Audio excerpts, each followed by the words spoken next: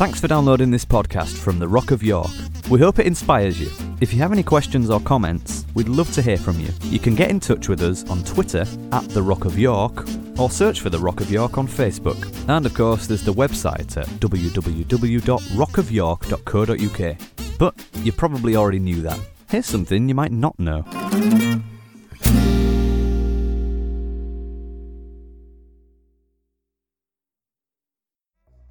It's time. We're going to start. Good to see you all. What I'm not going to do tonight is say we'll pray, because we'll have to see where we get and do that after, in whatever context we need it. I appreciate Chris taking the load on this one for various reasons, but greatly appreciate that. It's very, very kind, and I'll throw me 2 pence in as it may be necessary or not at the end. What I would say about prayer, in life, all addictions that are created to resolve a problem engage something that's known as mood-altering substances, okay? So forget whatever the exact thing is, whether it's alcohol or whether it's prescription drugs or whatever classified drugs, or whether it's pot or whatever, and they are mood-altering substances. That the reason we take them is not because we think I'm just going to drink all that, or we do it because we like the sensation when the mood is altered. Now, unfortunately, and you have to grasp this, worship, praise, preaching, prayer can all become the church's version of mood-altering substances.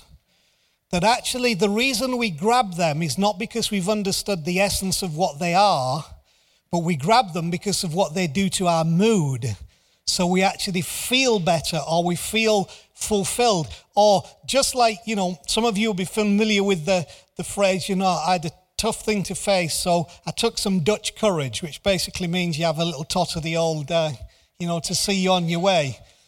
We have equivalents. Now, that does not say, therefore, that these elements are in themselves invalid or invaluable. But it does say that if we don't understand the usage of them, we can very easily fall into the trap of using them as a mood-altering substance. You understand what I'm saying? So we feel better, but the question would be, having felt better, have we actually accomplished anything or moved the kingdom of God forward? Now, again, people who think absolutes will then say, well, it's wrong to feel better. No, it's good to feel better, but we need to put these things in the right category. Otherwise, what we finish up defending is the thing. We defend the thing. So, let me give you a little illustration before I put Chris on. When the children of Israel left Egypt into this place that they didn't really know where they were going, they just knew they were supposed to go. So they were in a season of uncertainty, okay? We don't really know where we're going.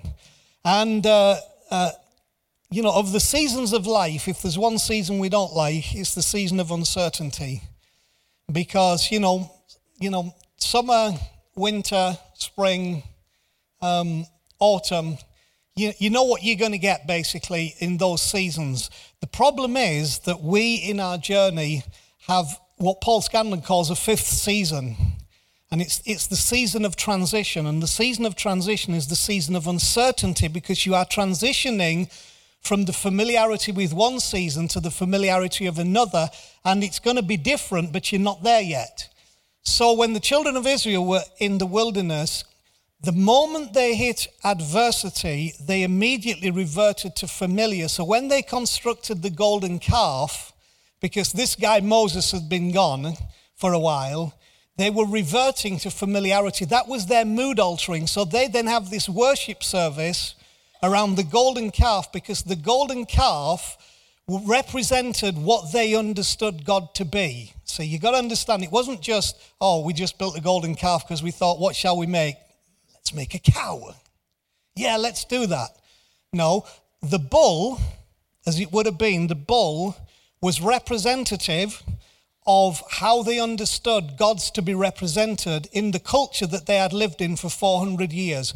So what in essence they were doing is, in the time of uncertainty, they altered their mood by recreating, molding an image of something with which they were familiar, which actually needed to be torn down because it was taking them away from truth. So, in all of this, prayer is one of those things that we need to look at. We need to validate it, but we need to recognize it for what it is and for what it isn't. Therefore, of course, what Chris will have to do is do some deconstruction in order that we can do some construction. So I bless you, and I'm going to resist the thing because it's now all my practice says, so let's just pray, and then and I'm like, I'm going to pray because I want to hear what she's got to say first, and then I will measure my praying to be politically correct with whatever she teaches. So we're blessed, and so just let's receive tonight.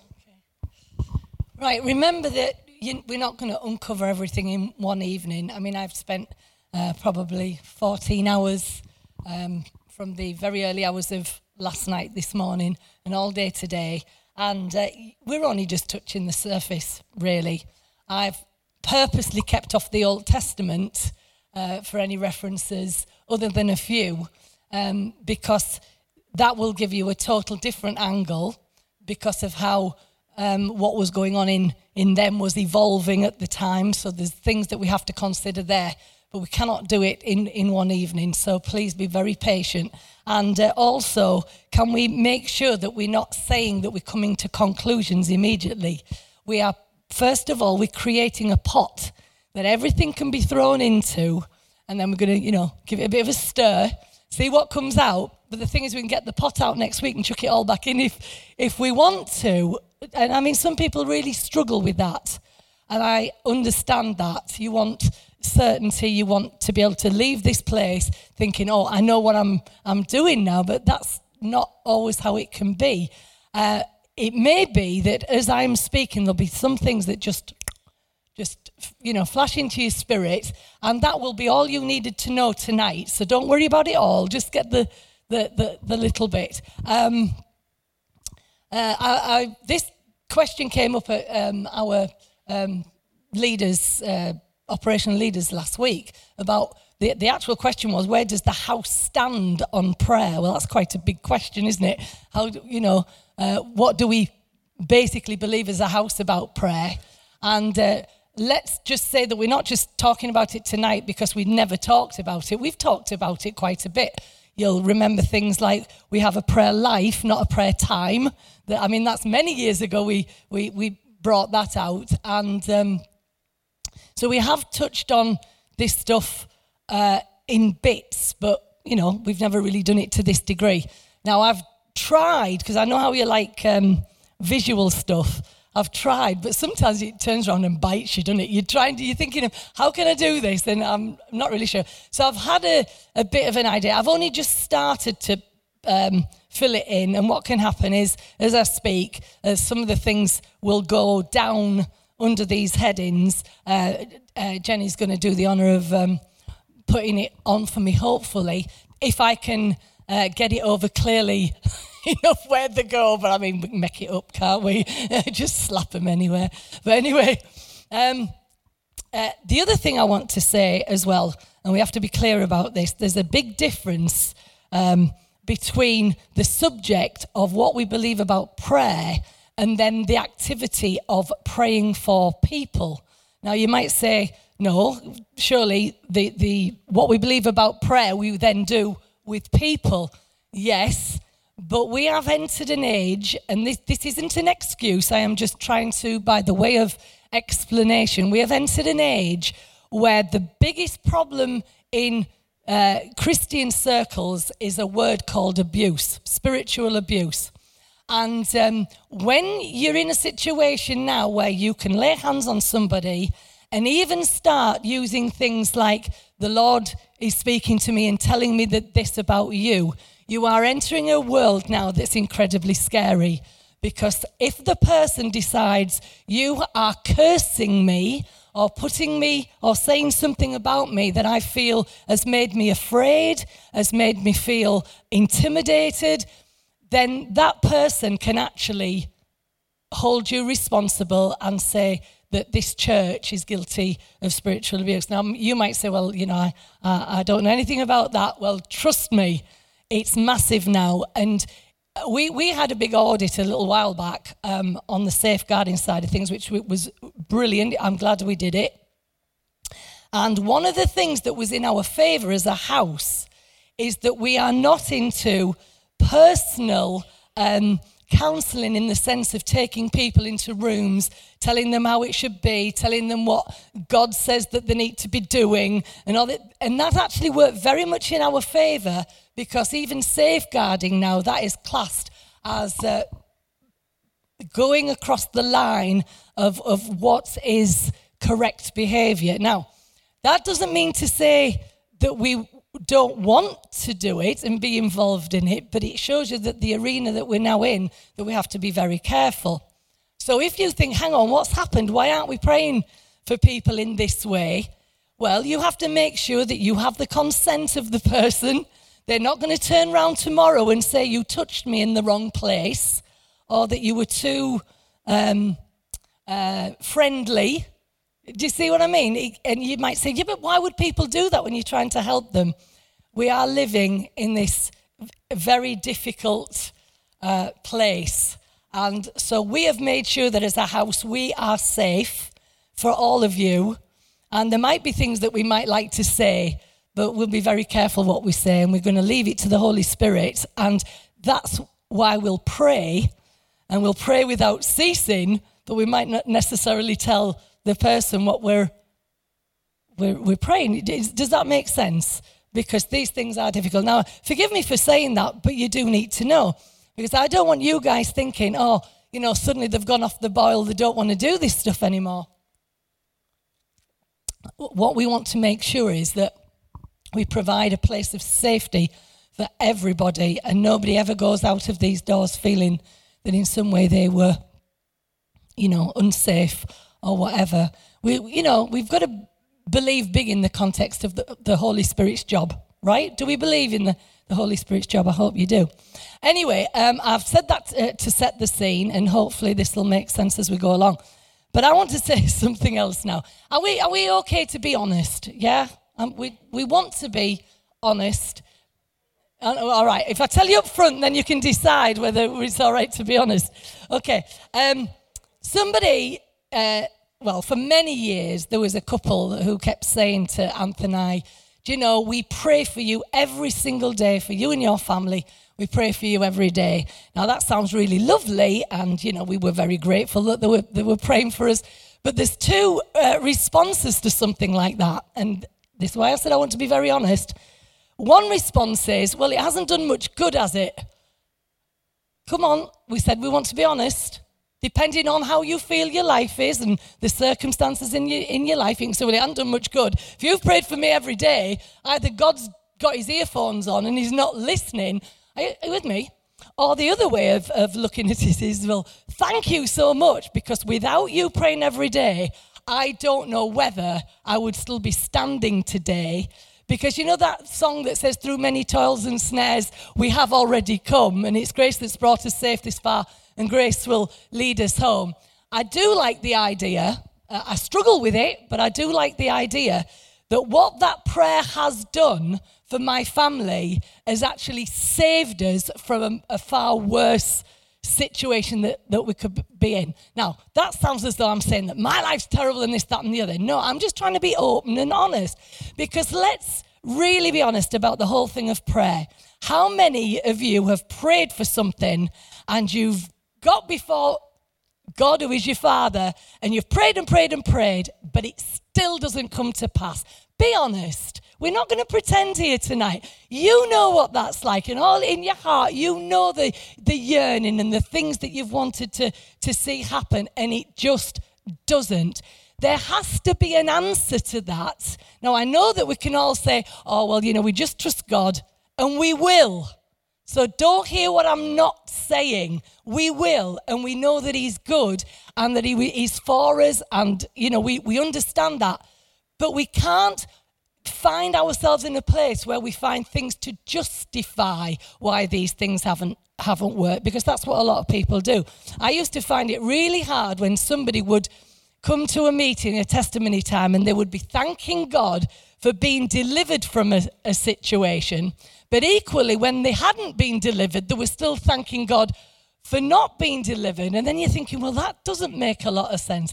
And then you realize what they were saying is, I'm glad that I went through it because God knew that I was okay. And let's just use an illustration. Or if I'd have been killed, I was okay because I was going to heaven, and therefore, if I hadn't have got through it, I was okay.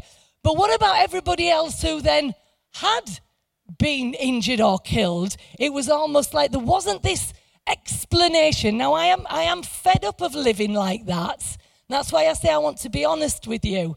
I want to be able to say that I understand the concept, even if I still don't always get where I'm wanting to be, but I understand the concept behind it. Is this making sense? And not just find justifications. Anyway, what I've put here is this. This is what sort of came to me, is what do I do to get the result I want? Be honest, isn't that what we want to find out about prayer? If you can give me a model that I can follow that basically gives me what I want every time. Yeah, but isn't that what most people want? Well, there you go. Preach it.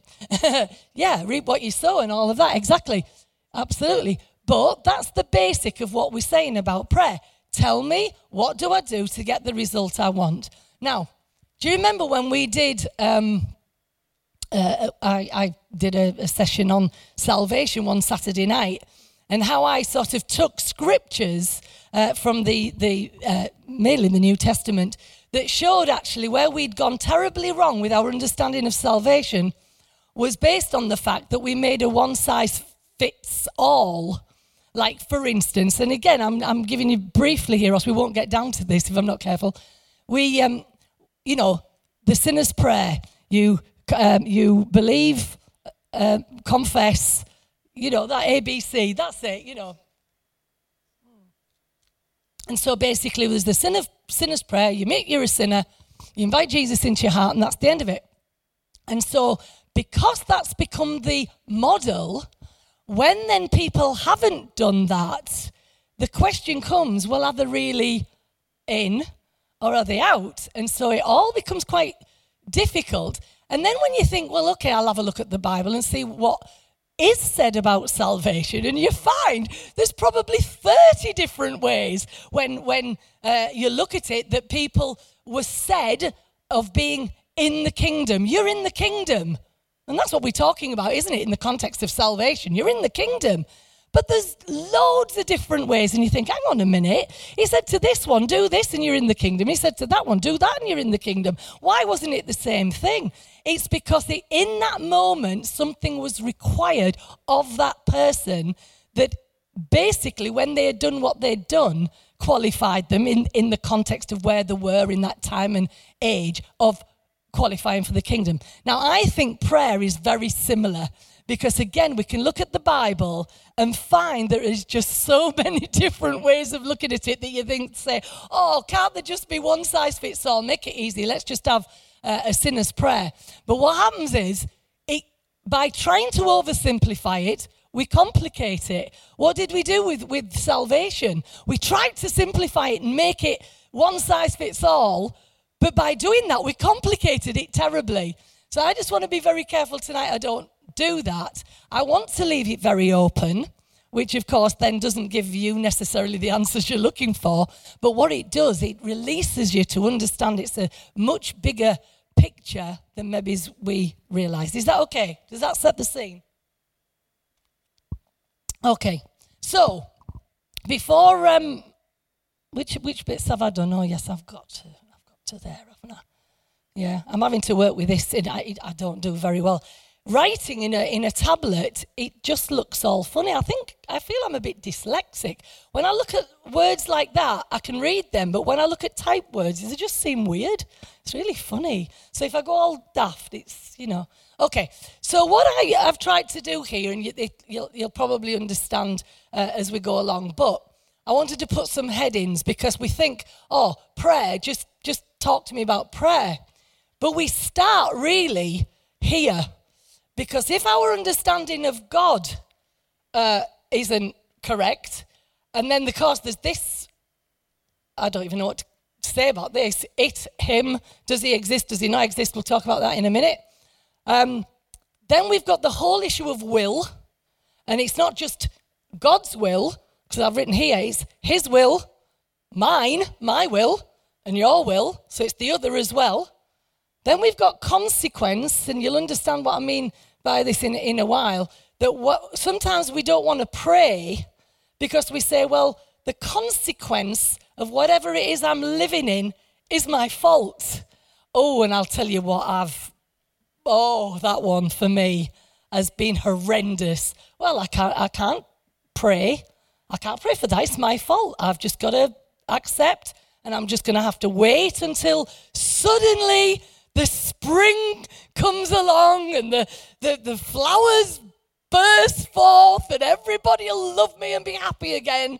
And you think, when's that day coming? And in the meantime, I don't pray because it's my fault. Is it making sense? Sorry, are we all right to see it, or am I now stood in the way? I apologise if I'm in the way. And then the next one is, conditions. We find then that all of a sudden that our prayer, there's conditions attached. If we take scripture, and then we have to look at that a bit deeper, which we might not totally do tonight. So there's conditions. I've put one there. Belief. What is it I believe? Right? And like I say, we'll pan this out. Then we've got 3 basic headers there. One is prayer, which supplication. There's a word in the Bible that says supplications, requests, what we ask for. So if you put in a search in your Bible program and you put in pray, prayer, ask, request, that's where you'll find all your information about prayer. So if you want to go away and do a little bit of a study yourself, you can. Of course, there's going to be other stuff under different words, but I haven't found them yet. I'll have to look for them. This one here is dead interesting. Who's heard the term intercessory prayer? Oh, it's great, isn't it? It's awesome, very, very superior and very, very powerful. Well, I'm going to tell you something tonight. It's an invention. It's an invention because what you find, and I'll tell you it now, but we'll come to it again. There is such a thing, but we never intercede for each other. We never intercede for each other. It's always the Holy Spirit and Jesus interceding before the Father on our behalf. So all these people who are having intercessory prayer groups and loving every minute of it and feeling, dancing around almost the fire, woo, let's have a real good old time interceding. It's not their job. Now, yes, we can stand, because the phrase, isn't it, stand in the gap. But do you know how we need to be standing in the gap? Is literally by action with each other. So if I see that you're hurting, I do something. That's my interceding, mine. Get me? And it can be all sorts of ways. And it would be praying. It would be praying. And I'll show you in a little while. But anyway, that's invented. So we can add in there, actually, the Holy Spirit. We'll do it in a bit. And then the last one is this spiritual warfare. I love this one. Because basically, if you think about it, this only exists. It depends on your belief about the devil. Because if he doesn't exist, there's no spiritual warfare to do. So we better have sorted that. Now, I know that we're all at different places, and it's always difficult when you're running a study or a Bible study group. If everybody would come to all of them, we'd all move at the same pace. But people don't. We've got things to do, and that's not a criticism, but I'm just saying that that's what happens, isn't it? So some of us have had discussions about the devil and whether he exists or not. We did a meeting, didn't we, in the back a couple of years ago, which was interesting. But like I say, unless this one doesn't even exist. Now you say, yes, but there's verses in the Bible. Of course there are. But they still only exist if this is there. So I hope that just sets the scene for your little bit. So prayer is central to most religion. We know that, whatever religion. It's the method of communication. The objective is to influence the workings of the universe. Have you thought about that? That's what it really is. It's like, this is the workings of the universe, and I'm in this universe, and I don't like the way that the cards are. It's terrible talking like this, isn't it? You know, in a church, the cards are stacked against me. I don't like it. So how do we change the cards? And of course, the universe has to shift, because it has to shift for all of us who are wanting a different set of cards. Does that make sense? So we use prayer because we believe God is concerned with human affairs, because he is love. So why then, if he cares about humanity, does he seem not to act? Because that's the issue, isn't it? And it doesn't have to be people in church, and don't get all offended and upset. You only have to go out into the world. For everybody who's turned their back on God and the church, it's why won't he act? There's people in Syria dying. There's the refugees. Why won't God act? So you either, see why we're talking about God at the beginning? If we believe that he's not concerned, then don't pray. Right now. And we'll talk a bit more again about God. Can you see how I also put this here? And I know moving a bit further forward. But if you believe that the situation you're in, or somebody else is in, is a test from God to find out how much you have faith, don't pray either. For crying out loud, just sit and stew. Enjoy it. Well, do you get me? Don't pray to get out. If you really believe that it's a test, suck it up.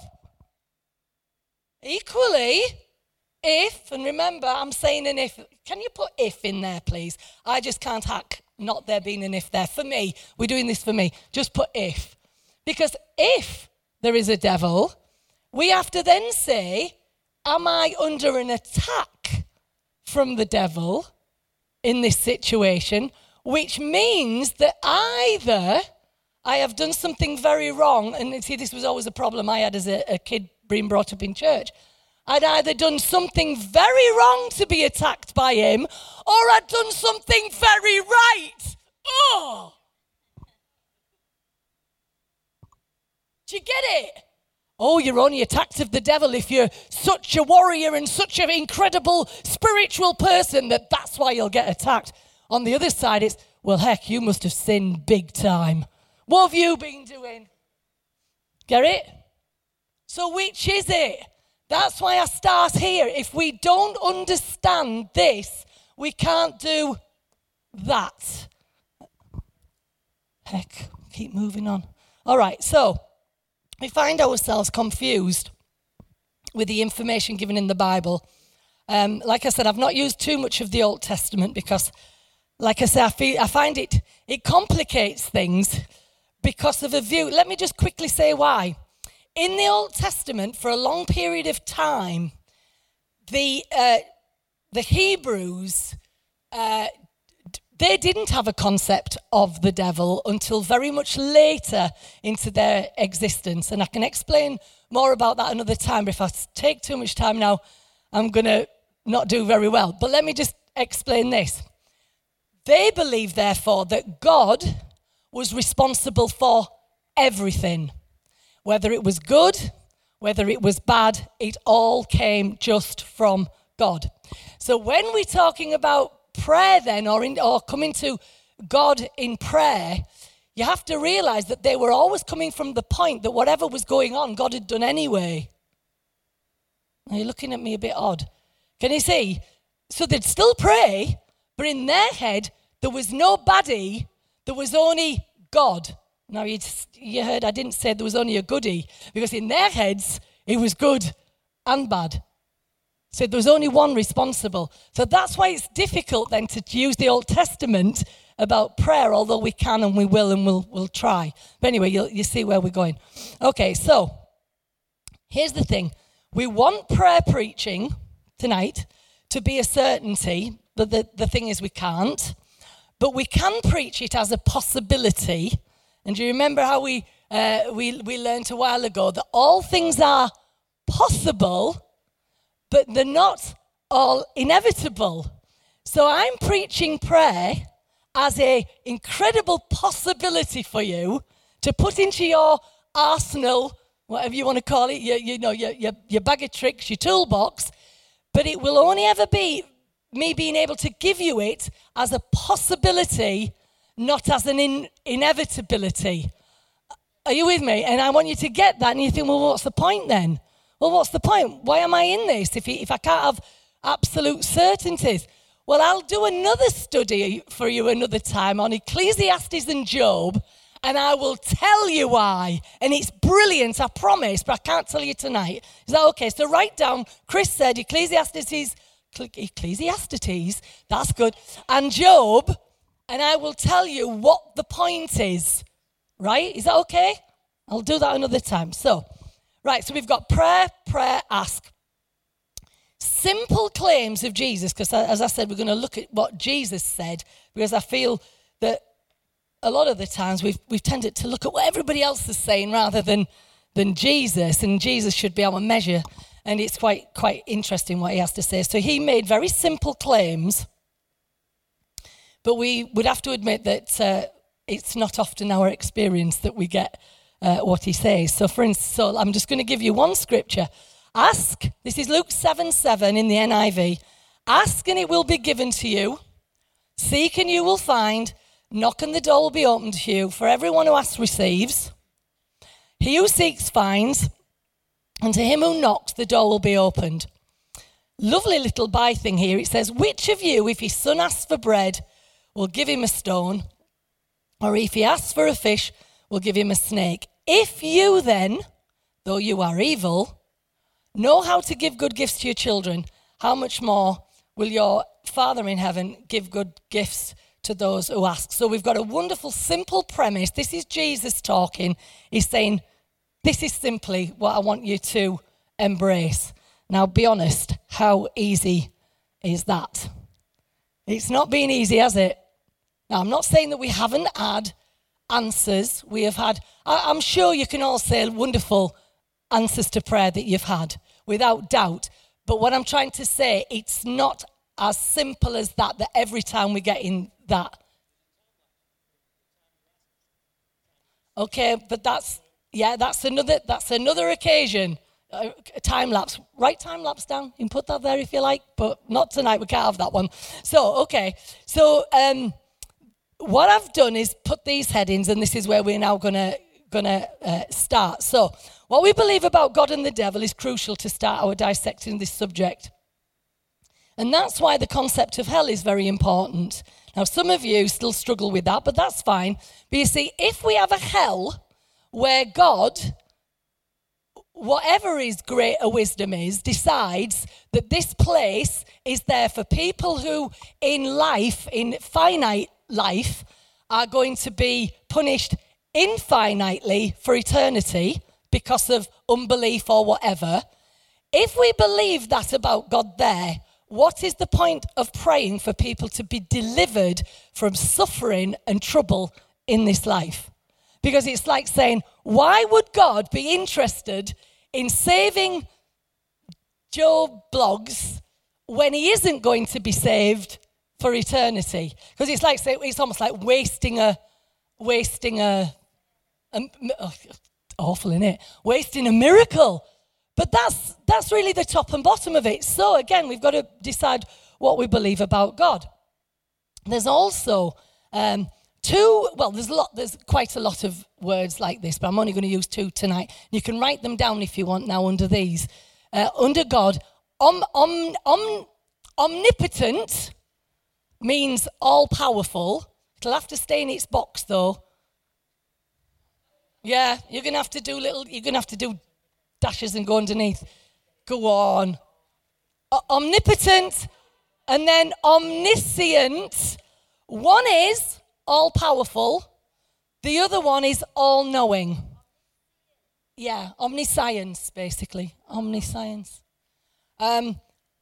So, did you hear what they are? All-powerful. Now, who's heard of these before? The omnis, right.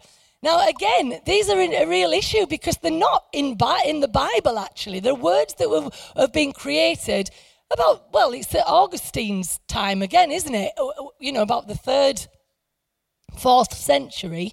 And because people like the sound of them, well, they stick. But actually, they cause a lot of trouble. And again, we could do a wonderful session on the trouble these omnis cause, because they really do. In fact, they tend to cancel each other out if you're not careful. So, for instance, you know, omnipresent, that's another one. Omnipotent means all-powerful. But then the question comes, well, how all-powerful? If he's that all-powerful, and get this, you'll like this, dead clever. Can God create a rock that he cannot lift?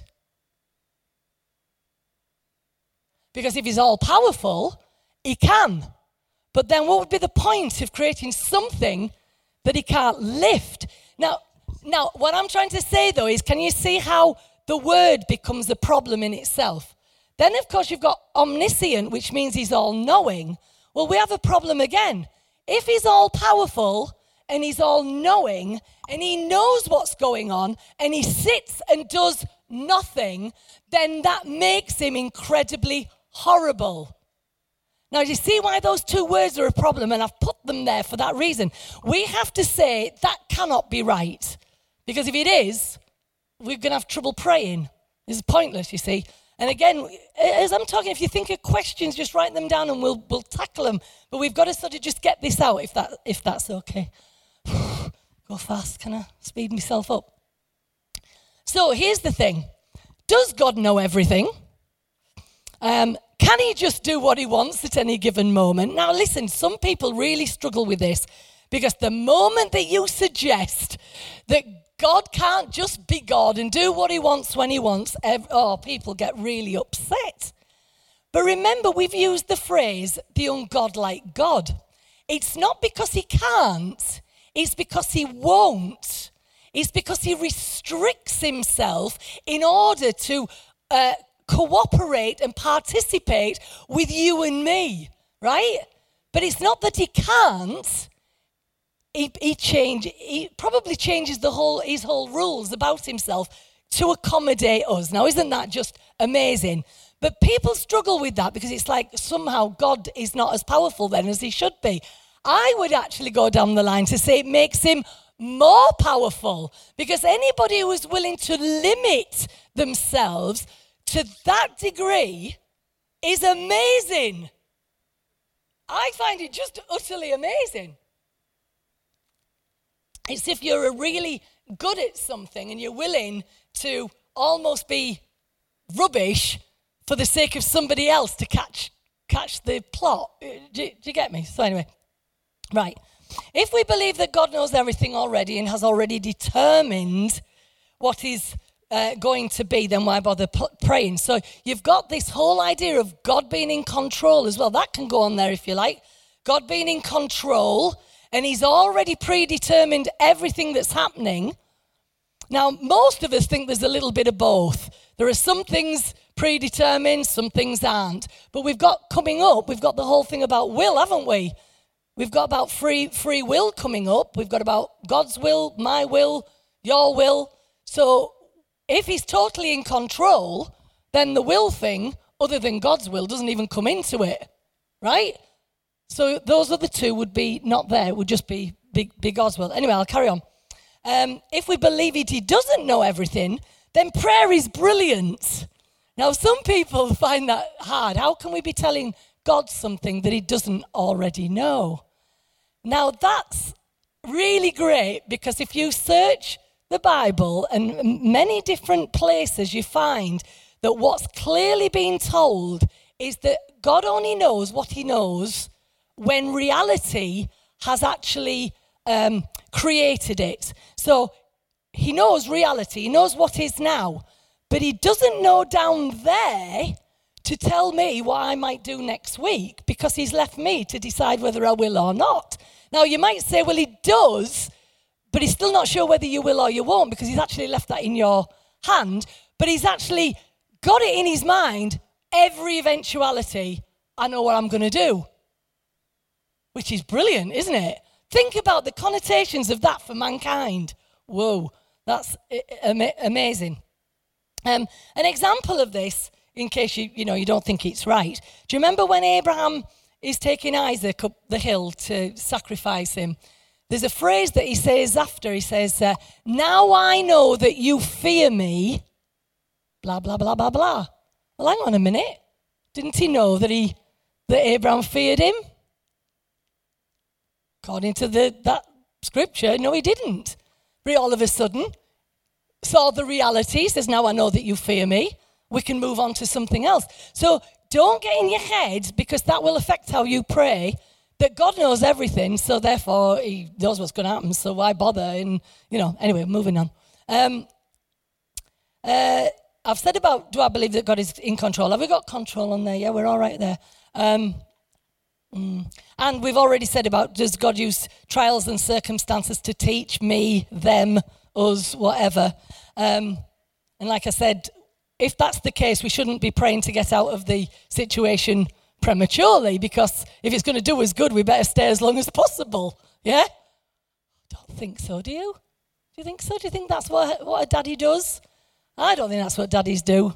And like I say, we've been evil now to give good gifts. So we talked about, is it possible that we ask potentially for God to do things that he cannot do? Now, I do not mean he cannot because he hasn't got the strength, but he cannot because he can't go outside of his commitment in his heart to his creation, which means, yes, he has the power, but he's going to limit himself for the sake of his covenant or his commitment. Does that make sense? Right, so let's have a look. Where are we here? Also, the point is that we might be asking, and there's a scripture for this, but I can't say I've found it, but basically we might be asking God through prayer, or asking Father through prayer, for things that he can't do because he's actually already done it. And the only problem is that we haven't understood that he's already done it. And a perfect example of that is when we talk about praying for people to be saved. See, if and we'll come to it in a little while because there's a good example of this. If we are meant to be the manifestation of Jesus in the earth, then he leaves it to us to get alongside people in order that the glory of God might be seen and they catch the light and understand that they've got actually what we've got. It's just that they didn't know it, right? Even Jesus in John 17, and I'm probably going ahead, but he didn't actually in his prayer to the Father pray for the world. And you think, well, why didn't Jesus pray for the world? Because he actually said, no, the world is your job. He was saying to the Father, can you glorify yourself in my disciples in this group so that the world might see and know that they are loved by you as much as I am loved by you? So can you see, he didn't pray for the world because the Father wasn't going to do anything he hadn't already done. What was left was for the disciples and us to get out there and be Jesus. And it says, can I move on from that and come back in a little bit, because I think you'll like that when we get to it. So where am I? Here we are. Do I believe that God is petty, that he won't do anything without me asking? See, that's another one, isn't it? It says that he cares more than we have a clue. And so it's the stuff that's going on all the time that we don't even know about it. And yet that we have the audacity to say, well, he's waiting for me. If it's me who prays, then something will happen. Anyway, so the scripture that says that he knows what we need before we ask, which is a good one. But like I said, that fits still in the context of him only knowing the present reality. Don't take it too far on that one. But we tend to always think we know what's best, don't we? So that's another good one.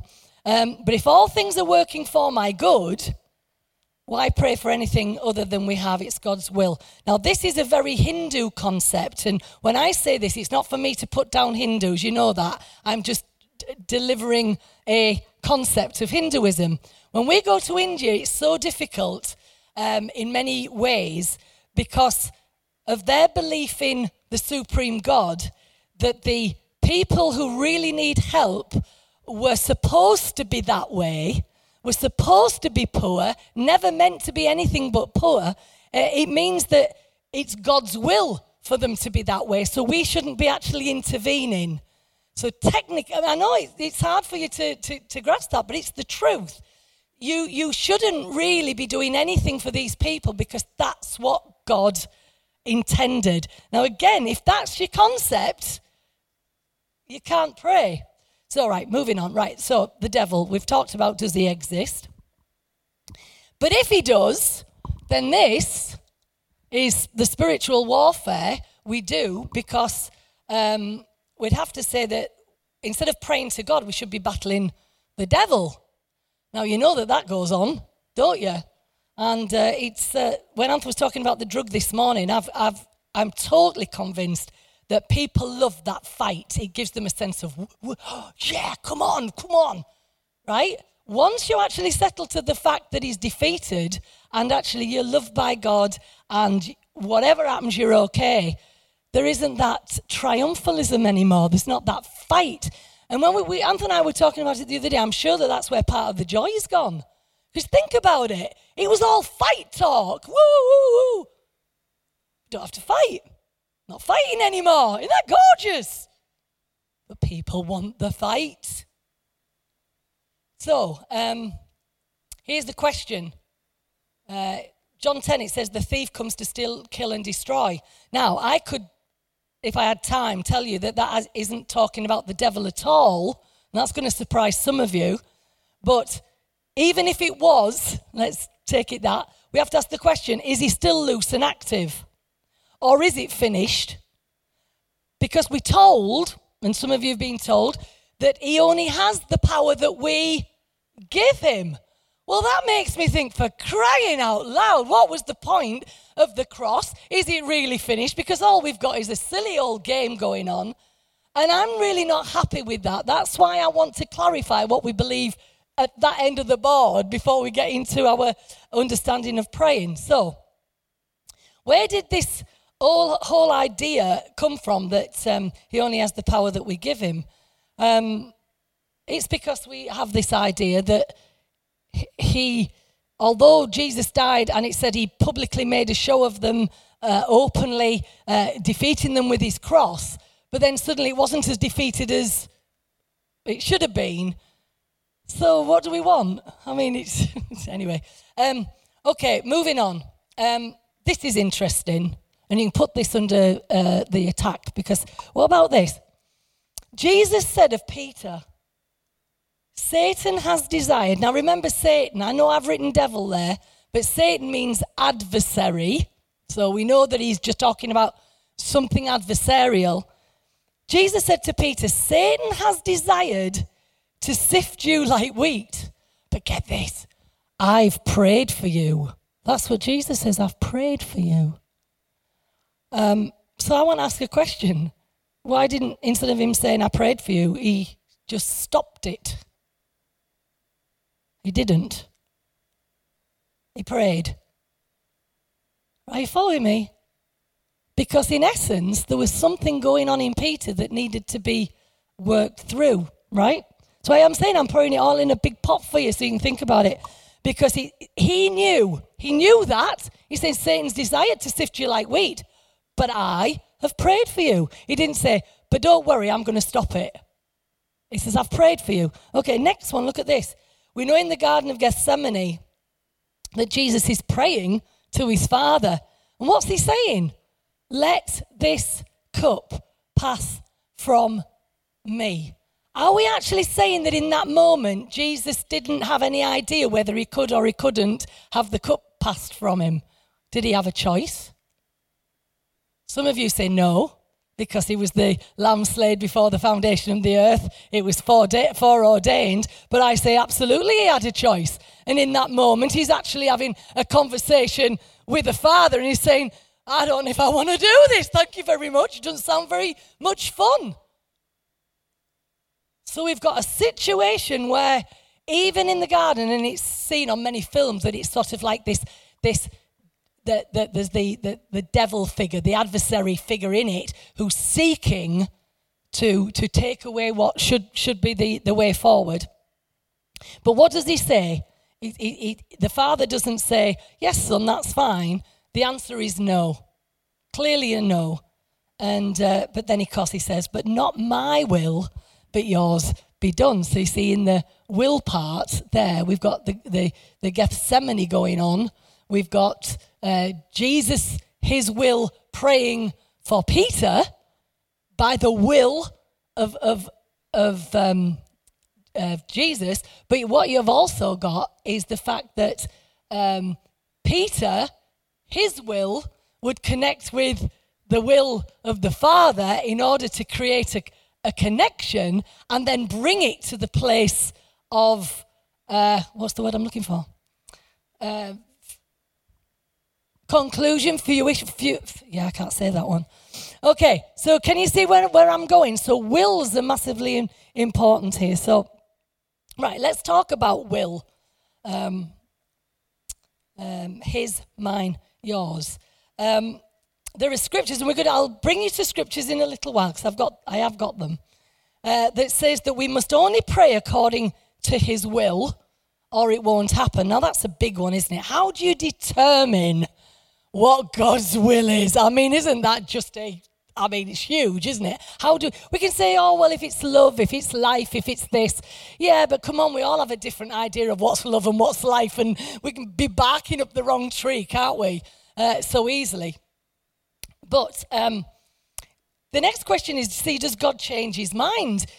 So we can say, well, all right, I might have found out what God's will is, but what happens then if in the next situation he changes his mind like he's done in other situations in the Old Testament? He changed his mind. And then you think, oh, he changed his mind. So does that mean he'll always have that view on this situation? Or might he change his mind back again? So we've got a really massive situation here that we're talking about. So right, this is the good one here. Can God intervene without affecting someone else's free will? So there's things that I've wanted, and I have practically beaten my fists into the floor because I wanted them. But guess what? Somebody else was involved. It's like when you're in love with somebody and they don't love you back. What do? You cannot do a thing. And you see, we often are doing things through prayer to our Father that actually involves the will of somebody else, and we cannot do a thing. Now, that sounds very, very negative. What we can do in those prayers is actually say things like, okay, I appreciate they've got a will. Good start. So I'm not going to just try and beat them over the head to do it my way. They've got a will. And then we say to Father, right, between me and you partnering with your will, my will, what maybe can we do to help the process so this happens? But I'll tell you what, I would say in that arena is where my prayers are mostly not answered. Think about it. Because don't we all want to live happily and get along? And yet when I pray and I'm saying, oh God, will you make this person be my friend? They hate my guts. And he'll say, sorry, mate. Can't do a thing about that one. Do you get me? So there's a lot of things. Think about what are you praying, which actually God would have to violate somebody else's will. Okay, can he do something for me if I won't let him? He ain't going to violate my will either. And I've already said in John 17, he didn't pray for the world, which is really quite interesting, and I will turn that up in a bit. Okay, can we come to the next thing now, which is consequence? I know we've talked about it a bit, but we'll maybe add a few more bits to consequence. What I found interesting, there was, and it's back to a thing I mentioned before. Lost my train now. Which is the scripture? Right. Can you put up? Is somebody at the back? Can you put up Matthew 24:20, please? Because it's just something that caught my eye, and I thought this is really interesting. This is Jesus. He's talking, so we have to pay attention, basically, to his words. Pray that your flight. Now, okay, let's just talk about what he's talking about. A lot of people use this, when Joel was talking about Revelation a while back, a lot of people use this as part of the future of the end times rather than putting it in its context. And what Jesus was really talking about here was he did have an understanding of what was going to happen with Jerusalem.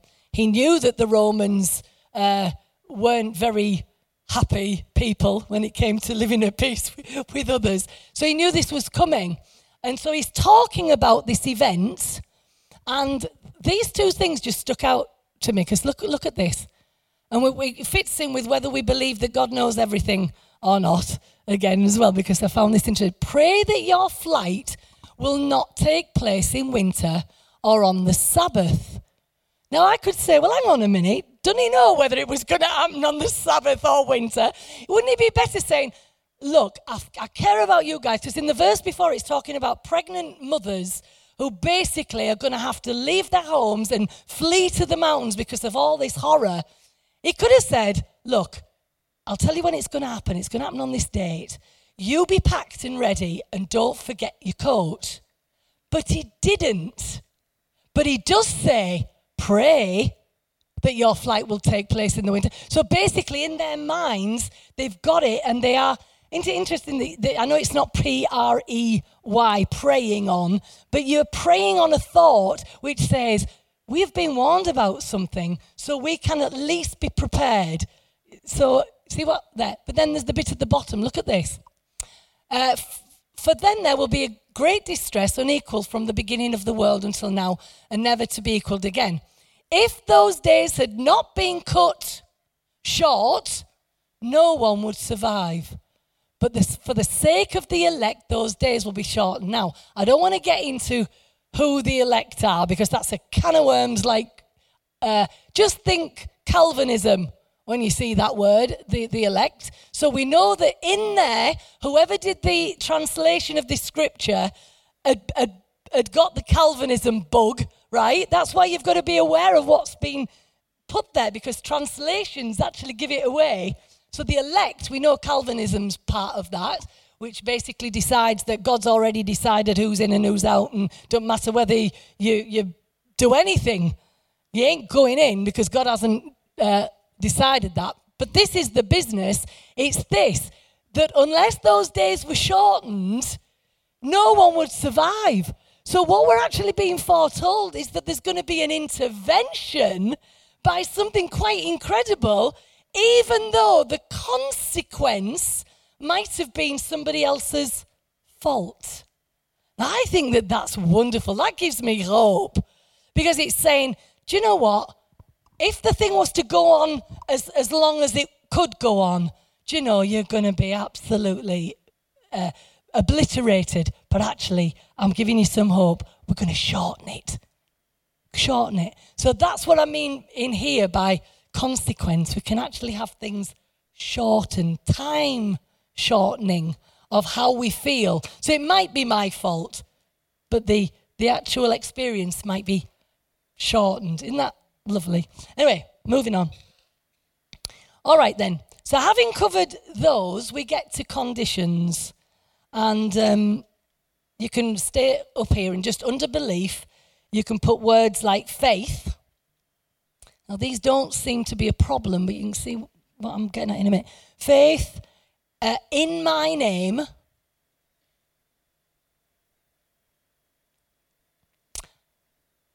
righteous.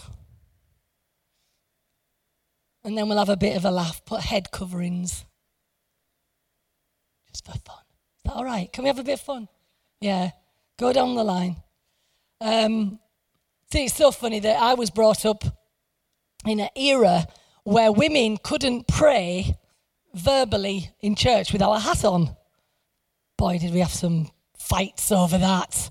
There were people who just would not comply. No way, I ain't wearing a hat. And then, of course, they wanted to proceed to pray. So what are you going to do about that? You've been told you can't do it without a hat. Well, you know, it was great fun. Oh, my poor dad, didn't he suffer over those stupid hats? Anyway, you'll see where we're coming to that in a minute. So these are the conditions. Oh, can you put another one on? Sin. That's a good one.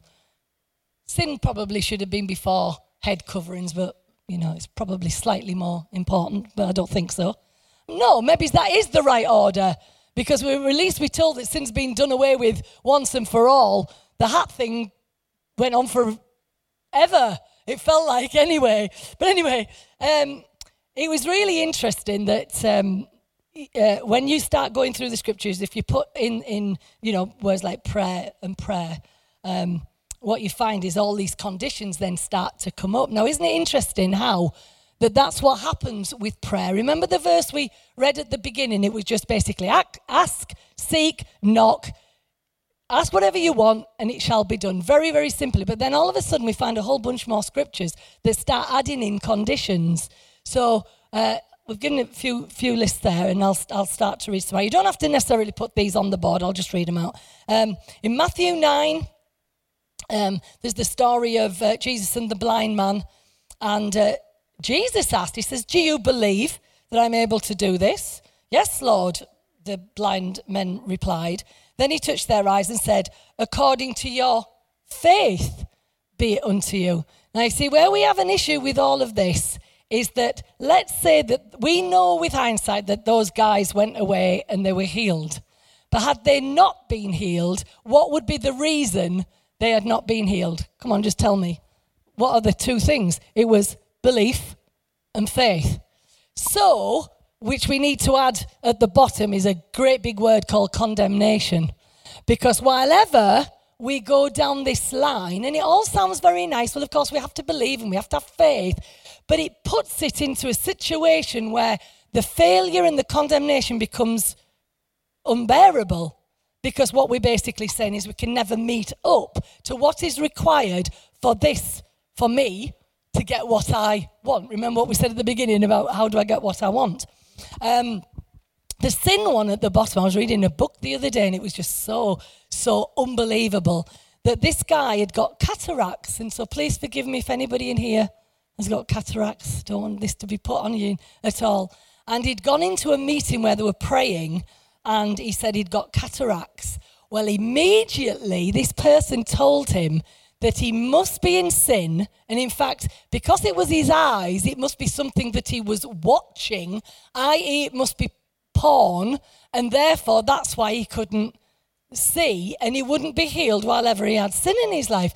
So you have all these things which are just so horrible and so cruel, and really just heaps condemnation. And in fact, it wasn't true at all. I mean, you can tell it wasn't true, but I'm just telling you. Anyway, moving on anyway. So John 14, Jesus speaks again. He says, yeah, anyone who has faith in me will do what I have been doing.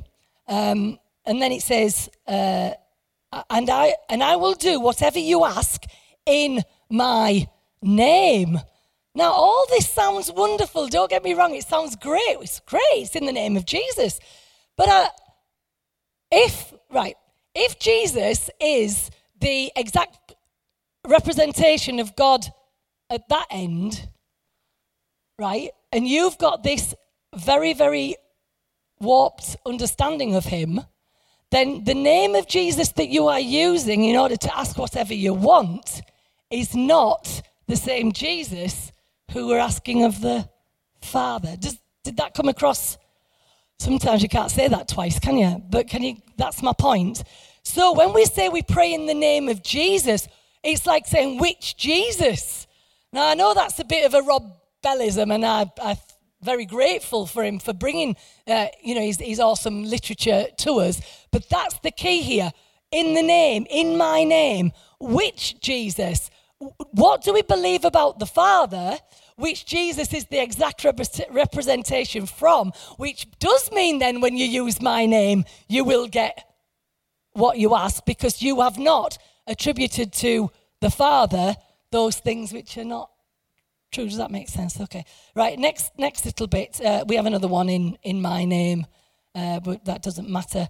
Then we go back to one that was about the will. It was this.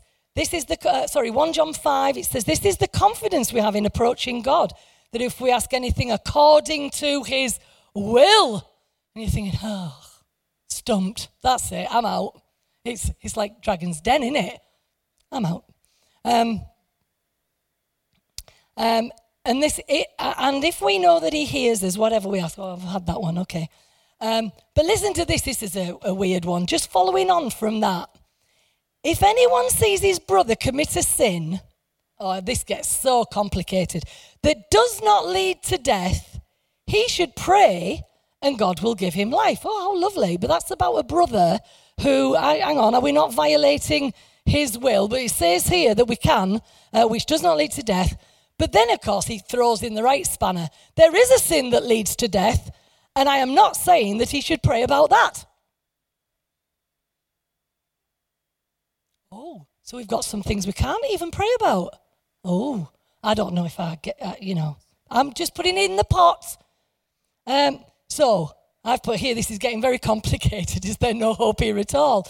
Matthew 21. I tell you the truth, if you have faith and do not doubt, do you want to put doubt in there as well? Because that better come in there. You will say to this mountain, go throw yourself into the sea. I don't know what the point is of throwing mountains into seas, but okay. I know it had a symbolic issue because they were talking about Mount Zion, wasn't it? In the context of Jerusalem's main mountain, and it was, very, very, it mattered, let's put it that way. Then we have Mark 9, which I found was really interesting. It's the story about the demonized boy. And this is what how the story goes. Basically, the father said, Lord, I believe, help my unbelief. So all of a sudden, we've got unbelief in the mix, yet Jesus is still going to heal the son. But Jesus didn't pray, he rebuked the spirit. So he actually entered into some spiritual warfare. Oh, so we might have to go and have a look at our thing down there. See what I mean? Because he said, because what it says here, it says,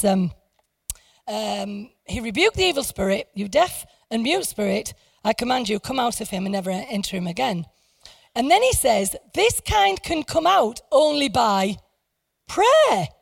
So the word pray doesn't always mean just the asking. It actually might mean putting your finger in somebody's face and rebuking. Oh, hang on. This is on this level now. Oh, so am I praying when I rebuke something? Oh, can you see what we're doing here?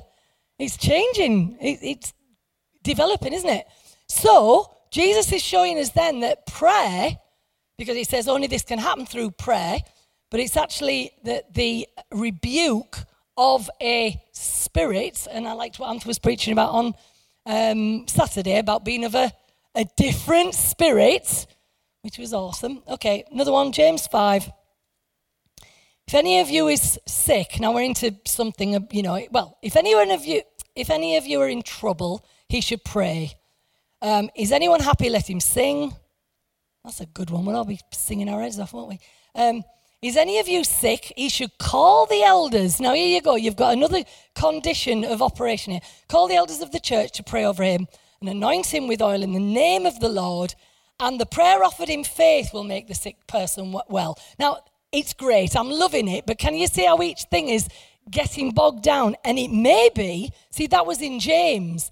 I find it interesting that Jesus actually keeps it simple. But as you go more, and I haven't given you loads of scriptures for the end part of the New Testament, like Paul's epistles, because actually you find that it's once Paul gets hold of stuff that it actually starts to become more complicated. There's more conditions after once you get into to Paul's place. So okay, then we have this one. We've got righteous there. For the eyes of the Lord are on the righteous, and his ears are attentive to their prayer, but the face of the Lord is against those who do evil. So again, it's suggesting, and this is in Peter, that we've got a condition that says righteousness is a condition of our prayers being answered. But then we have to ask the question then, what makes me righteous? Are we righteous? Are we not righteous? Is this a gift? Is it earned? Can you see how it all gets interesting? And then, I said I was going to use just one from the Old Testament, and it's this, 2 Chronicles 7:14, and it's a scripture that you'll all know, and it's this: if my people who are called by my name will humble themselves and pray. So we've got people who are called by my name, humbling themselves and pray and seek my face and turn from your wicked ways, then, I call it the if and then condition. So do you want to put if and then down there? The if and then, for crying out loud. I don't believe that any of you do this with your kids.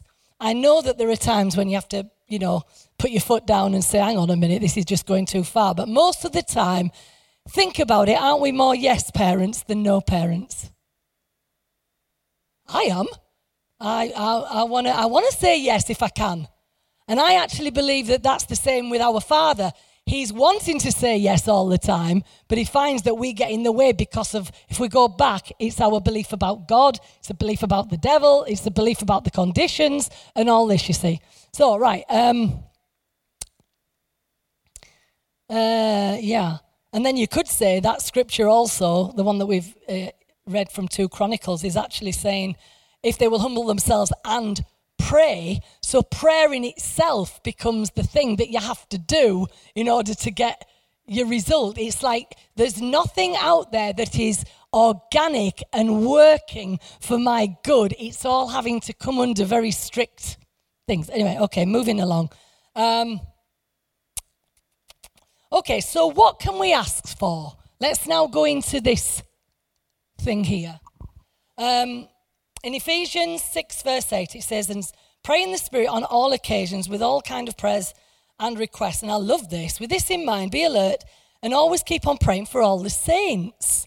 And I thought that's brilliant because, I figured that's why there's places around who pray for the dead, why they pray for the saints. That's why you have your Saints Day. Because it's not necessarily just talking about those who are believers. It was talking right across the board.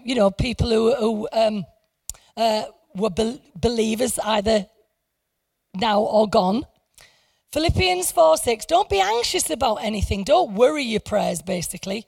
But in everything, by prayer and petition with thanksgiving, present your requests to God. Have you noticed, though, they don't tell you what? It's not telling you what, just telling you to do it. And then, said here, this is invented. And the reason why it's invented, and I know I said this at the beginning, but in Romans 8:26, it says, in the same way the Spirit helps us in our weakness, we don't know what we ought to pray. Now that's an interesting one, isn't it? You haven't a clue what to pray. But the Spirit himself intercedes for us with groans that words cannot express. And he who searches our hearts knows the mind of the Spirit, because the Spirit intercedes for the saints in accordance with God's will. So we've got God's will going on, and we've got the Holy Spirit here. So if you want to write Holy Spirit and then also Jesus there, because these are the two who are interceding on our behalf before the Father. And then Hebrews 7:25, we get the scripture, therefore he, Jesus, is able to save completely those who come to God through him, because he always lives to intercede for them. So who is interceding? So if anybody comes to you and says, you ought to have an intercessory prayer group, you say, no, I'll just leave all that to Jesus, thank you very much. Leave that with him. He does it better than me. Because most of the time we don't know what to pray for. Okay, so spiritual warfare, the last one.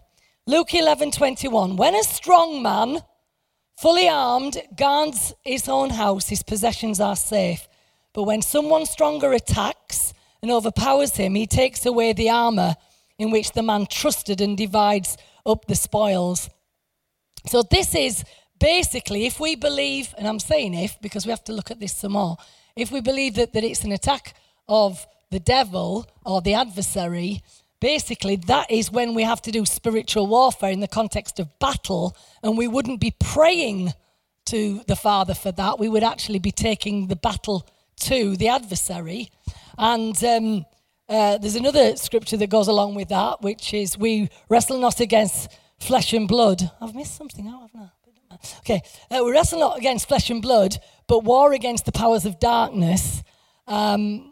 We know that. I mean, I was thinking of this song we used to sing, but we are mighty through God, through the blood of the Lamb, who was rendered is the enemy powerless. We are pulling down every work of Satan. Do you remember all of them? Whoa, we used to. Do you remember Eunice? Absolutely battle it we did. And we've already touched on that a little bit. It was very much a 1970s preoccupation with battle, which was interesting. So here we go. I want to just tell you now, according to Jesus, what can we pray for? Matthew 6:5. I like this. When you pray, do not be like the hypocrites, for they love to pray standing in the synagogues and on the street corners to be seen by men. Now, isn't that interesting that Jesus would actually have to put some sort of a phrase at the beginning about just watch what prayer will become if you don't watch? Because, there's something about a hypocrite who likes to be seen to be the words coming out, but it's because they want to show that they know it. And I know, going back a long time, and I'm not saying this is happening now at all, but it used to be that when somebody stood up to pray, it was almost like gossip, because anybody who stood up to pray, by the time that person had finished their prayer, you knew every detail about the person that they were praying about. You also knew their opinion about the person that they were praying about and what God ought to do to sort it out. You know what I mean? And everybody in the room knew too. Oh, yeah, it was, brilliant. So you can see why Jesus is saying, don't get into this. And that's why, in some ways, I'm glad that we have taken it into the pray without ceasing. Let's constantly keep a heart open, a prayer life in private, in our hearts, and maybe, couples getting together to agree on something, but very much in a sense of not gossiping prayers for everybody to know. There are things that people should know for safety, but then we keep the rest. Then your Father who sees what is done in secret will reward you. And when you pray, do not keep on babbling like pagans. Now, babbling, that's just being repetitive. And isn't it true? When we're asking God, or I keep using the phrase God, but when we're asking the Father for something, isn't it amazing how we absolutely nag on? Because we really don't believe that we're going to get what we're asking for. For they think that they will be heard because of many of their many words. Don't be like them, for your Father knows what you need before you ask him. And then, of course, we go into the wonderful thing, the very simple prayer, Our Father. Now, I don't want to freak anybody out, but Our Father, that actual prayer, is not, unique to Hebrews. It's a prayer that's actually found in many other religions, very slightly different, but it goes back many, many thousands of years. That it's a prayer that I think is brilliant, because you can see that within that the context says, well, actually, take your this prayer to the Father. And in fact, when you're asking for those things, see, I don't know at times if, and I've covered this already, but there's another point I want to make, that you know when the scripture talks about your lips are praising me, but your heart is far from me. Have you ever thought that when we're praying, if God looks at the heart, we can be saying one thing, but the heart's saying something else?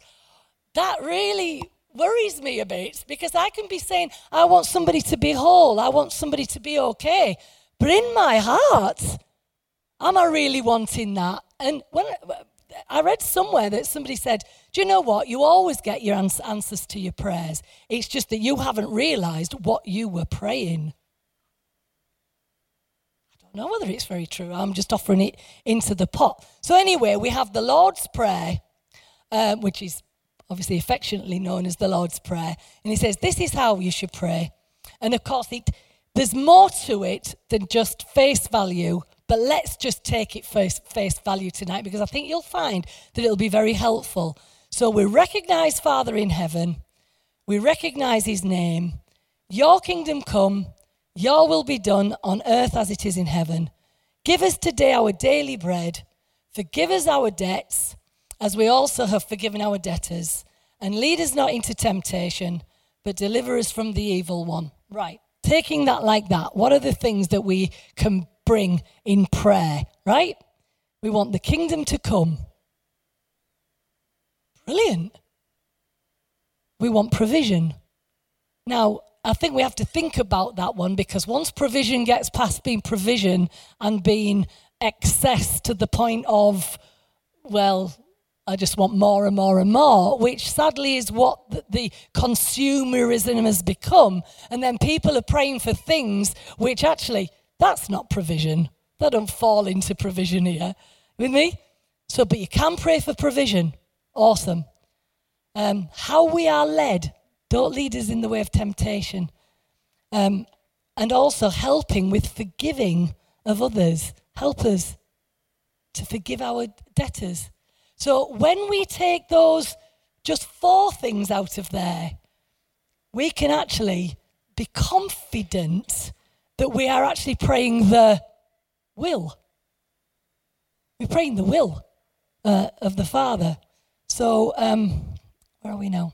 Okay, Matthew 5:44. Love your enemies and pray for those who persecute you, that you may be the sons of your Father in heaven. Now, don't let that line, that you may be the sons of your Father in heaven, confuse you. It's not saying that if you love your enemies and pray for those who persecute you, that's what actually gets you into the kingdom. It's just saying then you will be sons, in the sense that like father, like son. Do you get it? This is what I do, and if you do that, you'll be like me. So I hope that's clearer. It's because he causes his son to rise on the evil and the good. This is what's interesting, because often we even, in our understanding of that end of the board, we believe that, and this is why I want to look at Job and Ecclesiastes again, we have this silly idea that the sun will shine on the good and the rain will rain on the bad. But he's making it very clear that's not how I operate. That's not how God works. He says, no. He says, the people who are not so good are going to get the sunshine and good stuff. Even if they break all the rules, I'm still going to shine my sun on them. And even those who think that the goody two-shoes, they're going to get some rain. And we don't like that, because we think, no, I don't deserve rain. But in fact, rain and the sun go hand in hand, and we need them both, you know. So, okay, and of course we've got Jesus praying on the cross, Father, forgive them, for they know not what they do. So these are specific things that we can request. Right, just coming back to this John 17, because we're nearly done. John 17, can you put it up, please? Because I might not remember this, but what's interesting, Jesus first prays for himself. And look what he says. He says, glorify your Son, that your Son may glorify you. And then if we go down a little bit more, then he starts praying for his disciples, and he's asking for the Father to glorify them. Now, we touched on this a little bit at the beginning. And in between that bit, he's praying for this protection for his disciples. He's praying that they'll be one in unity. Listen to this. He's praying that none of them will be lost. But then, is it up there? Because it was in my version. It said, except for Judas, the son of perdition, who was doomed to destruction. I mean, that's an interesting line to throw in there. Do you understand what I'm getting at? With all of a sudden, he's praying for the disciples that none will be lost, then in brackets, except for Judas. And you wonder who threw that in. That doesn't sound like Jesus to me. But anyway, it's like, why? We're back to, did Jesus not know? Because if he knows everything, but see, he's saying he prayed that none of them would be lost. Didn't he know who would be lost? But he did know that Judas was going to be lost. It's sort of clear here, or whoever was writing it has put it there very clearly. But like I says, he doesn't pray for the world, because verse 9, where's verse 9? Let's find that, please. Yeah. He says, I'm not praying for the world. There. I'm not praying for the world, but for those you have given me, for they are yours. Then go to the next. All I have yours, and all I have, and all you have is mine. Is it next? Is it in the next bit? Oh, sorry. It might be. So basically, it was saying that the reason why he wasn't going to pray for the world was because if he prayed for his disciples to be glorified, basically have the glow of all that was going on, then what would happen? They would be the ones who would go into the world in order to do that. And then there's another thing that it says. He said that give them joy. So this is another thing that he was praying to the Father for. I always think it's nice. If you hear what Jesus is praying to the Father for, that gives me a pretty good idea what I might pray for. So I can pray for you to have some joy. I can pray for us to be unified together. You know, instead of praying about the stuff, pray for these things, that we might be in unity, that none of us will be lost. Now, you know, we're not talking about hell at that side or whatever, but none of us will be lost in such awful situations that we don't know what to do with ourselves. Wouldn't it be lovely if we can keep free of that? Then it says that he prayed that they'd be sanctified by the truth. Now, there's a lovely thought there that I'll just put in here, is this, that Moses got into trouble back in the Old Testament with God. And again, I forgot to write the scripture down, but it was this. God says to him, because you did not sanctify me in the eyes of the people, basically, you're not coming into the land. Now, I know we're talking Old Covenant here, so things are different back then. Always remember things are different. But think of those words. Jesus is praying that the Father that the disciples will be sanctified by truth. Then we've got this incredible thought back in the Old Testament saying, because you did not sanctify me in the eyes of the people. So how do we sanctify God in the eyes of the people? I just think this is amazing. We make sure that he's seen for what he really is, not that bit down there that's got all this horribleness attached to it that stop people seeing God as he really should be. Do you see how we sanctify him? Now, I actually believe that we as a house are truly sanctifying God in the eyes of people. We're sanctifying him. We're making him pure. We're making him wonderfully trustworthy. We're making him beautiful. We're making him faithful. We're making him so loving and kind and compassionate, long-suffering and all these things. That's what we are doing in the eyes of the people. And I believe that what God is saying to us, because you're sanctifying me in the eyes of the people, you can enter in. Now, don't get me wrong. This is entering. It's not about heaven, hell. I'm talking about entering into the kingdom and having a deeper understanding of truth. Right, very quickly. 1 Thessalonians 5:17, pray continually. That's why we coined the phrase a prayer life, not a prayer time. Because the truth is, it shouldn't be where we just decide, I've got something to request, therefore. But we can be praying what I've given you there, that list. We can be praying that all the time. That we might be one, that we might be sanctified by the truth, that we might have joy. That these are things that we can be asking for all the time. And then just two more, and then I'm done. James 5:16. I think that this is a biggie that most of us struggle with, because it says, confess your sins one to another and pray so you may be healed. I think that we don't see as much healing as we'd like to is because most of the time there is a wall of dishonesty. And when we are honest, and I mean really honest, now again, I'm going to even clarify that. I am not again talking about honesty where we have to divulge detail to the point of gossip about our lives. But what it is we're not pretending that things don't exist, and we are willing to be open should the need arise. That's what I mean. It's not something that, when you know something's going on, but you don't mention it. That's what I believe is the problem here. People don't get healed when basically you know something's happening, but you don't say a word.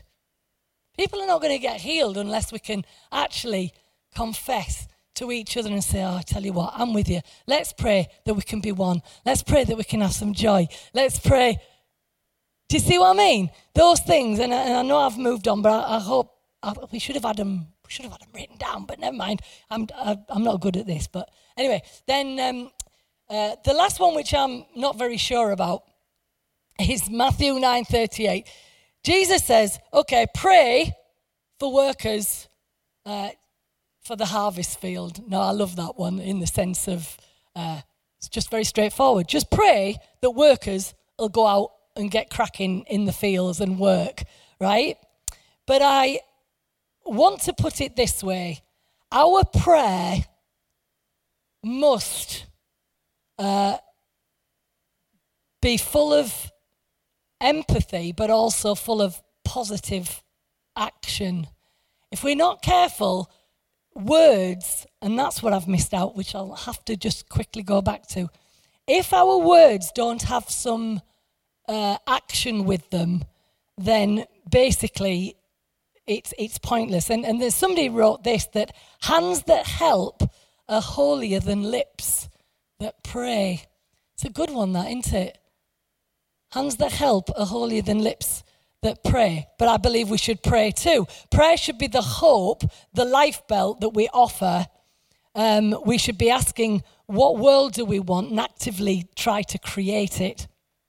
So this is the last thing in my wrap-up now, and I hope I haven't bored you to death, but prayer is not just words, but it's action, like we've just been talking about. And a lot of people misunderstand this. When Jesus was talking about, you have made my Father's house a den of thieves, when it should be a house of prayer. Many people think of prayer in the context of words, and they misunderstand such a deeper truth, because in Matthew 12, this is mentioned, in Mark 11 it's mentioned, in Luke it's mentioned. So we've got 3 mentions of this, so it's worth repeating. But the scripture is taken from Isaiah 56:7, and it says, for my house will be called a house of prayer for all the nations. So what does the word prayer actually mean? It means inclusion, and we've mentioned this many times before, that if you are saying a load of words to the Father, but being exclusive in your attitude, then you have not created a house of prayer. And so we might not be standing up very often and praying out loud and, asking for things in a public place. But I'll tell you what, we've got a house of prayer, because we've got a house of inclusion. We have put together some things that we're going to look at and decide, okay, what do I believe about God? What do I believe about the devil? What do I believe about a person's will? What I believe about the intervention of a consequence? Is the grace for that. What about the conditions? Are they valid? What is it that Jesus said I could ask for very clearly? And of course, you can go through the rest of the Bible and find other stuff that you told you can ask. I thought we'd just restrict it to Jesus and understand that we are being interceded for. Not we are doing it for others. The Holy Spirit and Jesus are interceding for us all the time. And obviously this bit here depends whether we believe there's a devil or not. So the last thing I want to say is just in Jude 1:20, it says it's under the heading doxology. It's a nice word, isn't it? Doxology. And it says, now unto him who is able to keep you from falling. And I thought, wow, that's in Jude, but I think that's something that we can pray for each other. Now unto him who can keep you from falling. Yeah, that's it. That's me done. And I don't know if I've answered any questions other than, like I say, make a big pot of stew. So there you go. Do you want to say? Okay, just real quick. Here's what I'm thinking at the moment. Might change my mind, but thinking at the moment is there's a lot of stuff that we've done. Write down any questions that you have, any things that you think need clarifying, and we'll probably, again, this way, so we might change, but maybe not. We'll probably revisit this a little more next Wednesday. Maybe just have some addition. I might add some thoughts into this and then make some time for us just to talk about the issue, because I don't want to be guilty of skipping over it too fast and not giving you the time and opportunity to grasp it, think about it, and engage with it, because it is very important. I think Chris has done a great job in giving us a breakdown of what are our challenges and what are our potential problems. So all I want to say about that before I pray one thing is, I've said this to you many times before, I want you to really grasp it. I am not so much concerned about what your words say to God as I am what your words say about God. I'm jealous for the honor of his name. And having listened to a lifetime of prayers, I have found myself distressed by what some of my prayers have said about God and what the prayers I have heard have said about God, because they have not honored him in the fullness of who he is as Father. That becomes for me then a tester for how we pray. Is it reflecting that issue of who God really is? So we'll probably talk for a few minutes about that next week, but I just want to pray. Father, I pray that we may be one as you are one, and in being one together in this, that our sole objective will be to glorify the Son, and through glorifying the Son to glorify the Father, so that in turn we will also be glorified with that same glory that you have promised. In Jesus' name, amen. Thanks, we're good, we're done.